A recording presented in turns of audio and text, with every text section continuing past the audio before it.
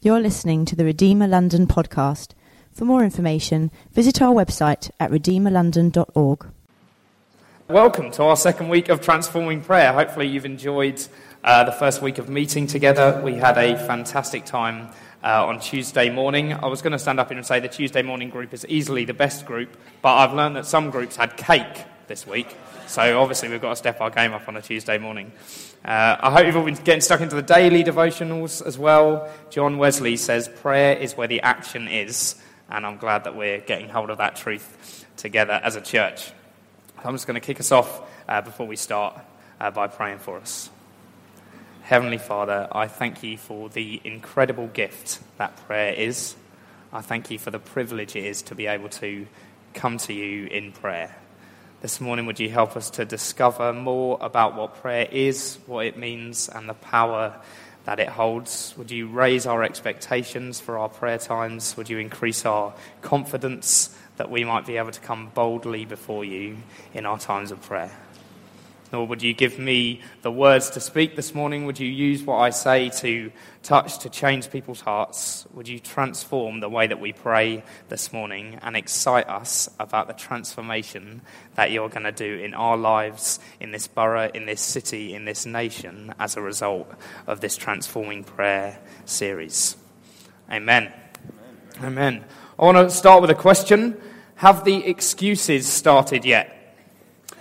I had quite a late night last night, and I just needed that extra half hour in bed this morning.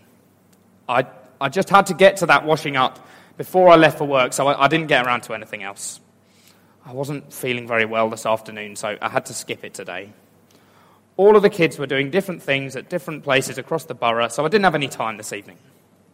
When we're not confident about something, we can find any excuse to put it off, to take a break, simply not to do it. This can apply to our prayer lives as well. Often we want to pray. We know that our prayers have transforming power, but we simply lack the confidence to sit down and actually do it. None of those reasons I just said are bad reasons not to do something, but we can't allow our lack of confidence to hide behind those excuses. I truly believe that when we become more confident prayers, we will find that the excuses seem much less legitimate or even unnecessary. And I'm hoping that this is the transformation that starts to happen in us today, that we're encouraged to stop making excuses, to begin to look forwards to our times of prayer.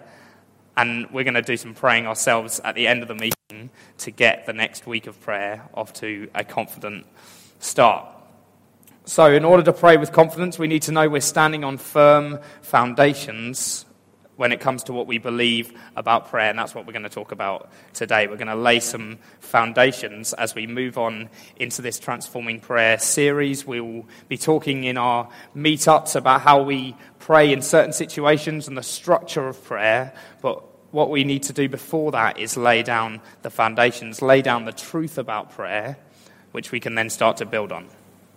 You might be a prayer warrior in this room. You might just be exploring what it means to pray. You might have never prayed before. We all need to start here. If you've never prayed before, whether that's because you never tried, you never knew you could, maybe you never wanted to, I'm really excited that you're in the room this morning. Prayer can and will transform your life. And it's a pleasure to introduce you to it this morning. Even if you wouldn't call yourself a believer, you are absolutely not excluded from prayer. It's not just a privilege granted to the best Christians in the room. It's an experience for everyone here this morning. Luke 11, verse 1, talks of the disciples observing Jesus praying. It says, "One day, Jesus was praying in a certain place. When he finished, one of his disciples said to him, 'Lord, teach us to pray.'" Now, it probably doesn't surprise you to hear that Jesus must have been an incredible prayer. The way that he prayed clearly stirred the disciples to such an extent that they had to have some of what he had. It must have been so obvious to them that the power that he carried had its roots in his prayer life.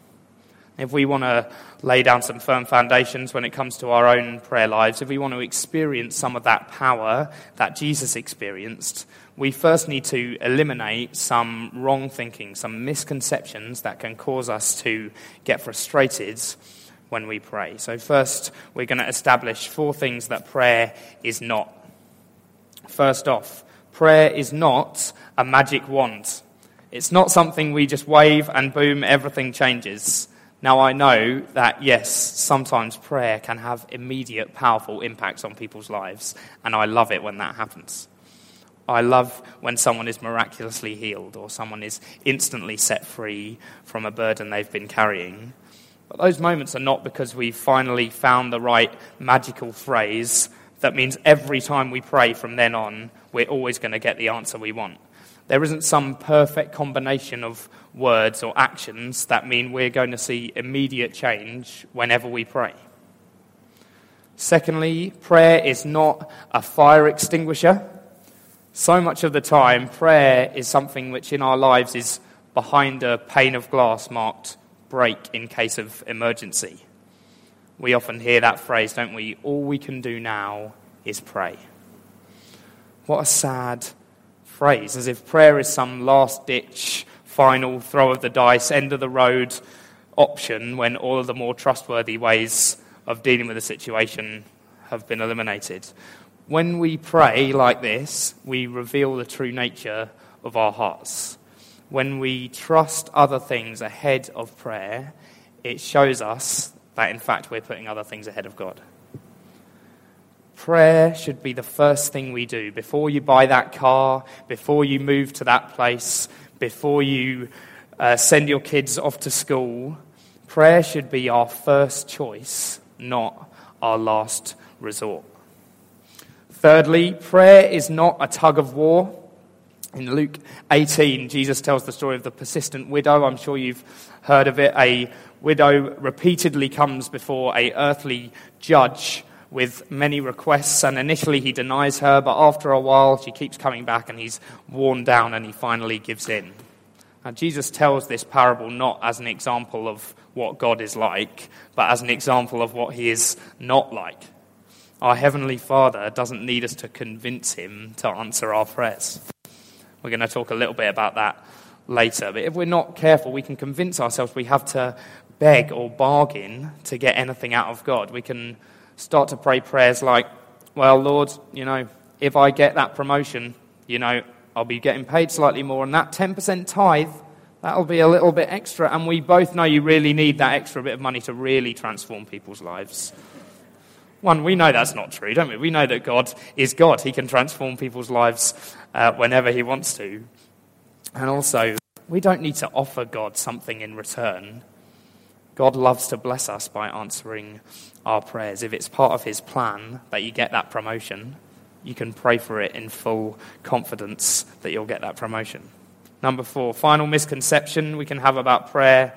Prayer is not a ritual to relieve guilt. There's not a certain number of times we need to recite a certain phrase in order to get right before God. Yes, when we sin, confessional prayer is important. It's important to come before God and recognize when we've done wrong. But prayer itself is not what absolves that sin. That is all done by the blood of Jesus. Jesus says in his Sermon on the Mount, Matthew 6, verse 7, when you pray, do not keep babbling like pagans, for they think they will be heard because of their many words. There's no need to keep repeating something over and over and over to get yourself right with God. You are right with God because of the blood of Jesus. Prayer is not a punishment for your sin. It is supposed to be a pleasure and a privilege. And hopefully by the end of this morning we will all be realizing that to a greater extent. So, we've cleared away those old shaky foundations that we were attempting to build prayer lives on before. It's time to focus on installing some firm foundations. We're going to look at some truths that once we get a hold of them will allow us to build a passionate and exciting prayer life on top. a prayer life centered on confidence in God as we pray, and a prayer life which rises above all of those potential excuses. The first thing to say is that prayer is a crucial part of our relationship with God. I know, again, it sounds pretty basic, but everyone needs to hear the basics every once in a while. Prayer is about true relationship with God, and when we have true relationship with God, we can be unashamedly ourselves. I think we'd all agree that the best relationships in life are those in which we can be absolutely ourselves. You may be looking at me stood up here thinking I look like a perfectly normal guy. Well, the people who know me best would strongly disagree with you on that one. They get the privilege, and I'm calling it a privilege, of seeing all of my very strange and unusual quirks, and experiencing all 3,000 of my various different types of laugh. And that is what our relationship with God is to be like. That's the kind of relationship I want to have with my Heavenly Father, where I can be totally myself in His presence. So that's where a lot of the truths we're going to look at today come from, the fact that prayer is about developing genuine relationship with God. And Paul talks about this too. One of the noticeable things about Paul's letters is that when he prays for the churches to which he's writing, he prays not for their circumstances, but that regardless of their circumstances, that they develop in their knowledge of and their relationship with God.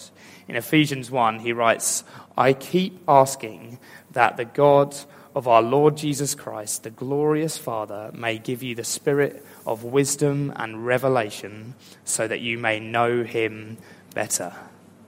He's actually never recorded as praying for their circumstances to change. These people would have lived in much tougher times than we live in now as Christians. They would have been persecuted for their faith. Some of them would have been being killed for believing that Jesus was who he said he was. Paul recognizes that there's something more important than praying for a change in their circumstance.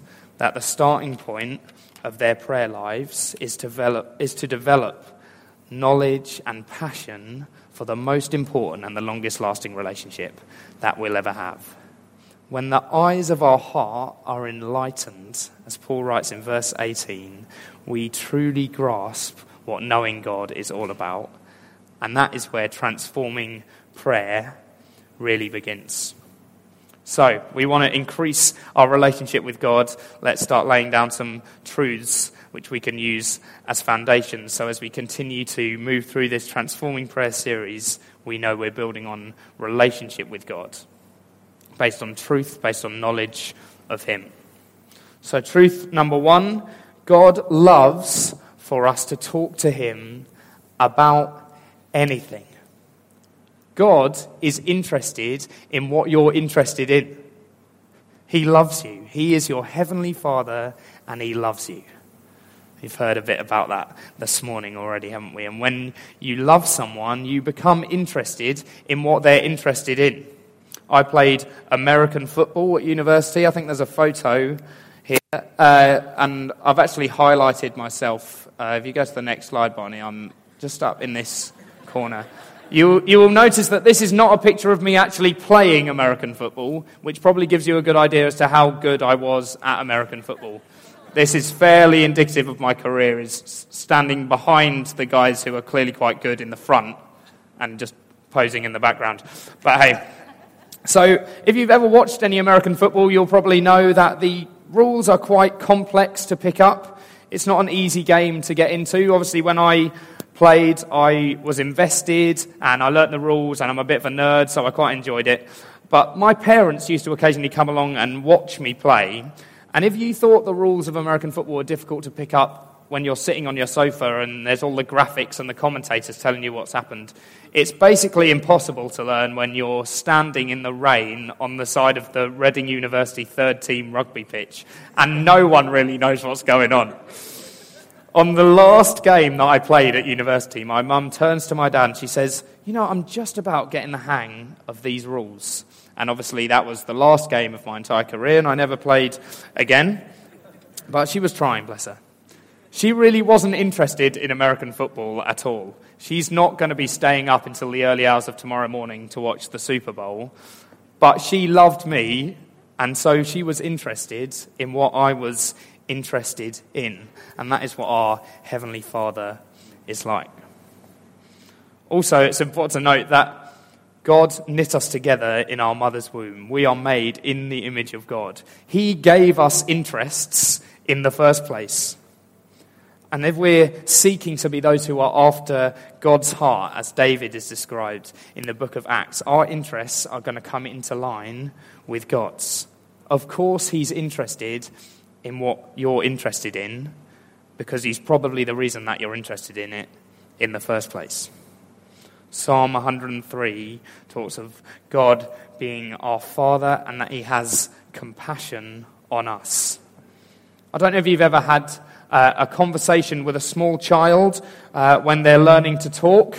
Often this happens to me in church situations, and you'll be having this conversation, a very nice conversation, and then the child will start using a word or a phrase, and you just have no idea what they're trying to say.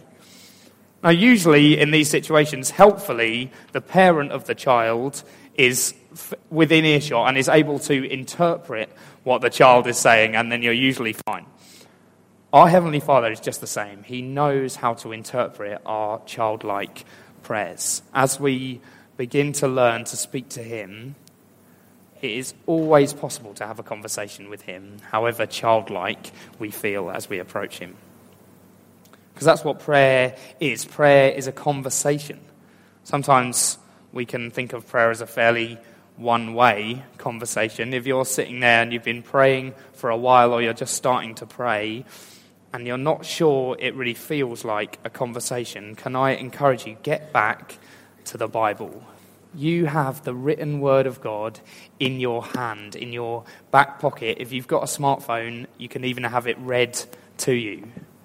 If you're not sure what part God is playing in the conversation of prayer in your life, start listening. This is the actual word of the living God, and he wants to speak to you in wonderful ways through the Bible. Okay, that was the first truth. The second truth that we learn as we develop real relationship with God is that he listens to prayers which are sincere and simple. Hebrews 10:22 says, "Let us draw near to God with a sincere heart." We know that God loves for us to talk to him, and he also wants to hear what's on our heart. God wants us to be honest with him. There are often times in life when something weighs on our heart, something dominates our thoughts. Recently, the fact that I'm preaching this morning has been one of those things. I've known about it for a couple of months, and I don't preach particularly often, so obviously it's been on my mind a lot, and I'm a classic overthinker, so it's been there a significant amount. And also it's been on my heart because I'm passionate about seeing all of you take the next step in your prayer lives and become more confident prayers. If I'd entered into a time of prayer in the last couple of months and chosen not to pray about this morning, or whatever else was dominating my thoughts at that time, that would have been a dishonest way to enter into prayer. I would have been putting a barrier between myself and God as I prayed. Because he knows me, he knows my heart, he knows if I'm holding something back from him. He wants me to share those intimate things that are on my heart because he's the best person to share them with. It's a bit like if you're at an event or you're with some friends and there's food and drink and inevitably something gets spilt, and usually, I've got to be honest, this is usually the case with me. I'm dreading to say this because I'm wearing a white shirt now, but whenever I wear a white shirt at any sort of event, if there's food or drink involved, or to be honest, even if there's not, somehow I'll manage to spill something down myself, which is why I've been avoiding the desk over to your left with the teas and coffees on it like the plague so far this morning, because I just knew something was going to happen. But so far I'm okay, I think. So, 5 minutes after the meeting, you'll see me with a cup of coffee and you know exactly what's going to happen after that. But if I'm in that situation and I'm having a conversation with a friend, and I fail to mention the fact that I've just dropped ketchup down the middle of my shirt. That is something that's going to get in the way of us having a proper conversation. They know that it's there. I know that I've just done it. It's so much easier to get it out in the open. Let God know about what is on your heart. He knows about it. You know about it. And when you come to him in prayer and be honest about what's on your heart, it opens up so much freedom in your prayer lives. And the last thing on this before I move on. When we pray honestly, it's important to tell God how we actually feel. We don't need to be super spiritual about it every time we come to him in prayer. We don't need to use the right words. We don't always need to be happy with God when we come to him in prayer. We can be honest with God if we're angry, if we're frustrated, if we're tired, if we've had a bad week. We're trying to instill a discipline of prayer in our lives. And if we're doing that, to be honest, there's going to be days in the next week, in the next month, when we come before God in prayer and we have had a terrible night's sleep. Or we have got family situations going on which are weighing on our minds. Or we have got angry at someone previous to when we're going into that time of prayer. But be honest with God. I guarantee you there are people in this room who have never experienced the full freedom of what prayer is really like because you feel like you can't be honest with God when you come to him. Take off the mask of thinking that you have to be perfect to come before your Heavenly Father. He isn't going anywhere. You're not going to offend him by bringing your true emotions to him. He loves it when you're honest with him. And to truly experience freedom in prayer, we need to be fully honest with God. Third truth, God loves to reveal himself to us by answering our prayers. Praying and seeing those prayers answered allows us to experience more of who God is, to witness more of his character. He is a generous God. We've been talking this morning, haven't we, and in our groups this week about praying prayers where we ask God for things that we never thought we could ask him for, asking him boldly, knowing that he loves to answer our prayers. Matthew 7, verse 11 is one I'm sure many of you will have heard before.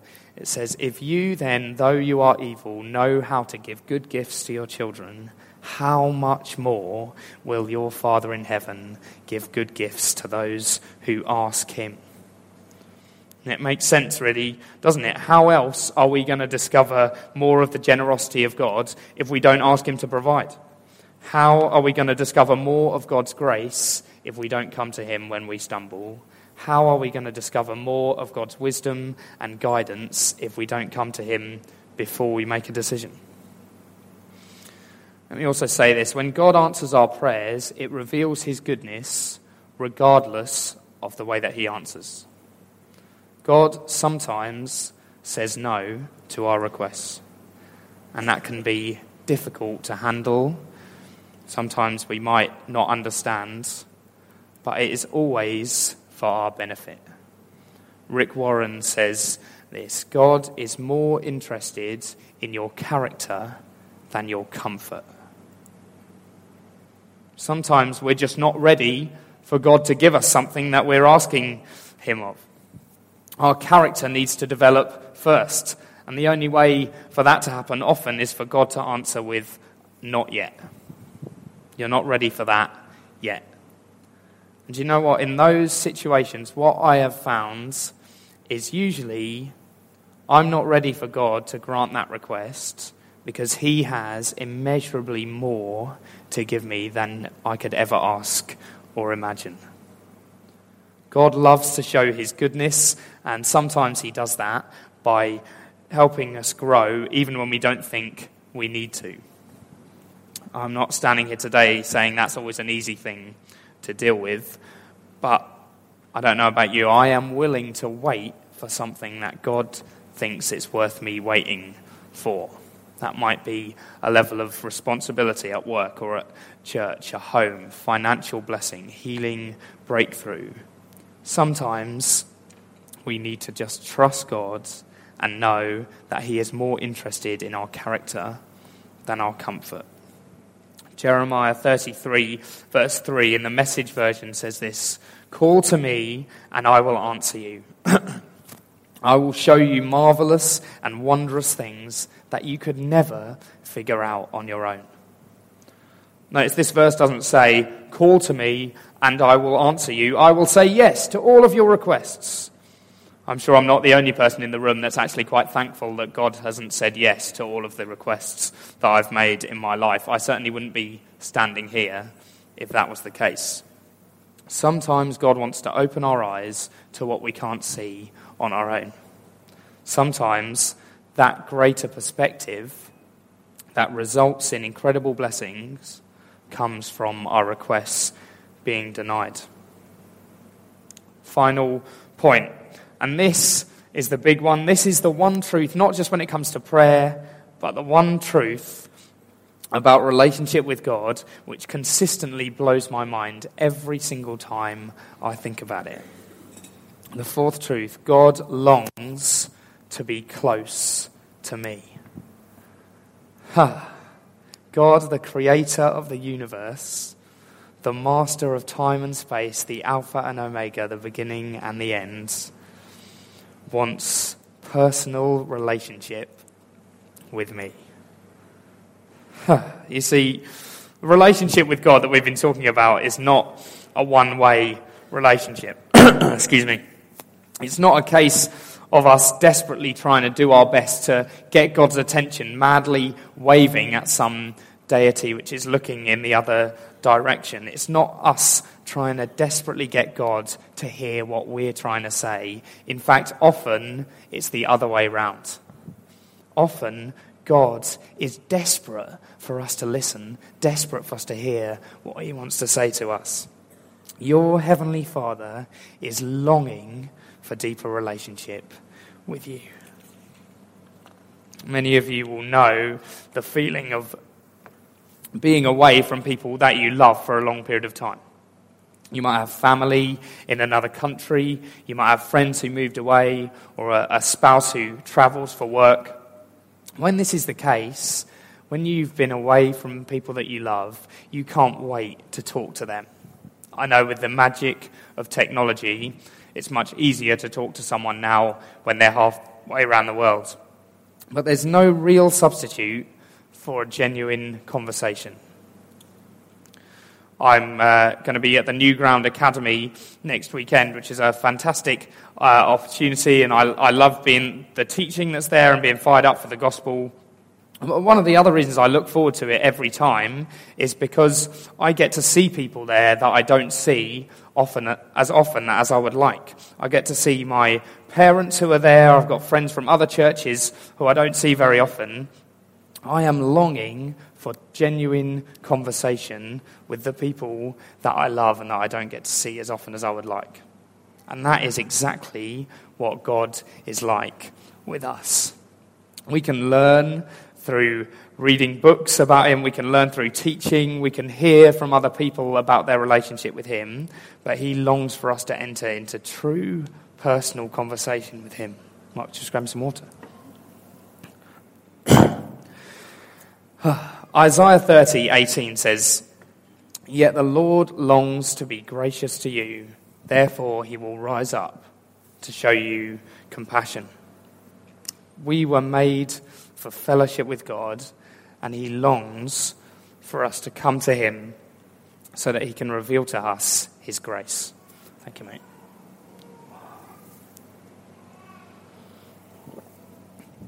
There are many parents in the room, and some of you have children who can't yet talk to you. Some of you have children who, tragically, for one reason or the other, can't talk to you because they've never been able to. Some of you long to talk to your children, and they can, but they won't, or they don't. You long to talk to them, you long to listen to them. That is the way that God feels about you. That is the way that your heavenly Father feels about every single person in this room. He desires to have conversation with you. Don't turn around and walk away from the opportunity to have conversation with your Heavenly Father this morning. Hosea 6 says this, "For I desire mercy, not sacrifice, an acknowledgement of God rather than burnt offerings." In the Living Version, it's translated as this, "I don't want your sacrifices, I want your love. I don't want your offerings, I want you to know me." We were made for relationship with God.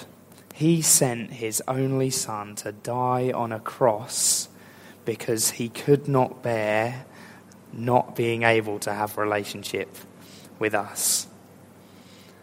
If you allow me to be blunt, if you miss that, you miss the point. That's why we're doing Transforming Prayer. Because the most important thing in your entire life is your relationship with God. Above your finances, above your living situation, above your family, your friends, your relationship with God is the most important thing in your entire life. And prayer is the conversation that helps that relationship grow and flourish and begin to transform not just how you pray, but the whole of your life. So let's make time for that this week. As we meet together, we're going to be talking about confidence in prayer. Let's get excited about being able to pray with a newfound confidence now that we know about our relationship with our Heavenly Father. Now, I started this message by praying, and I told you I was going to finish by praying too, but I'm not going to do that on my own.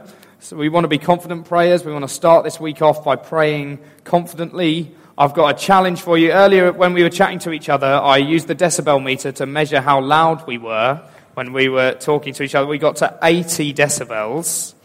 So I'm going to challenge you now as we finish this message in prayer, in conversation, not with each other, but with our Heavenly Father, to beat that decibel level.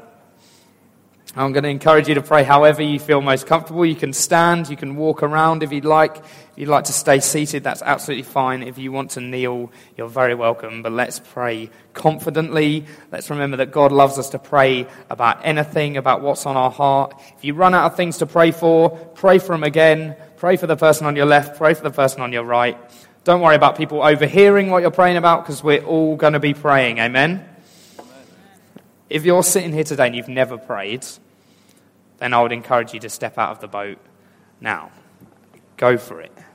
If you wouldn't call yourself a believer this morning, I don't want you to feel under pressure to pray. But if there was one moment where you thought it might be all right for you to get away with praying, now is probably that time.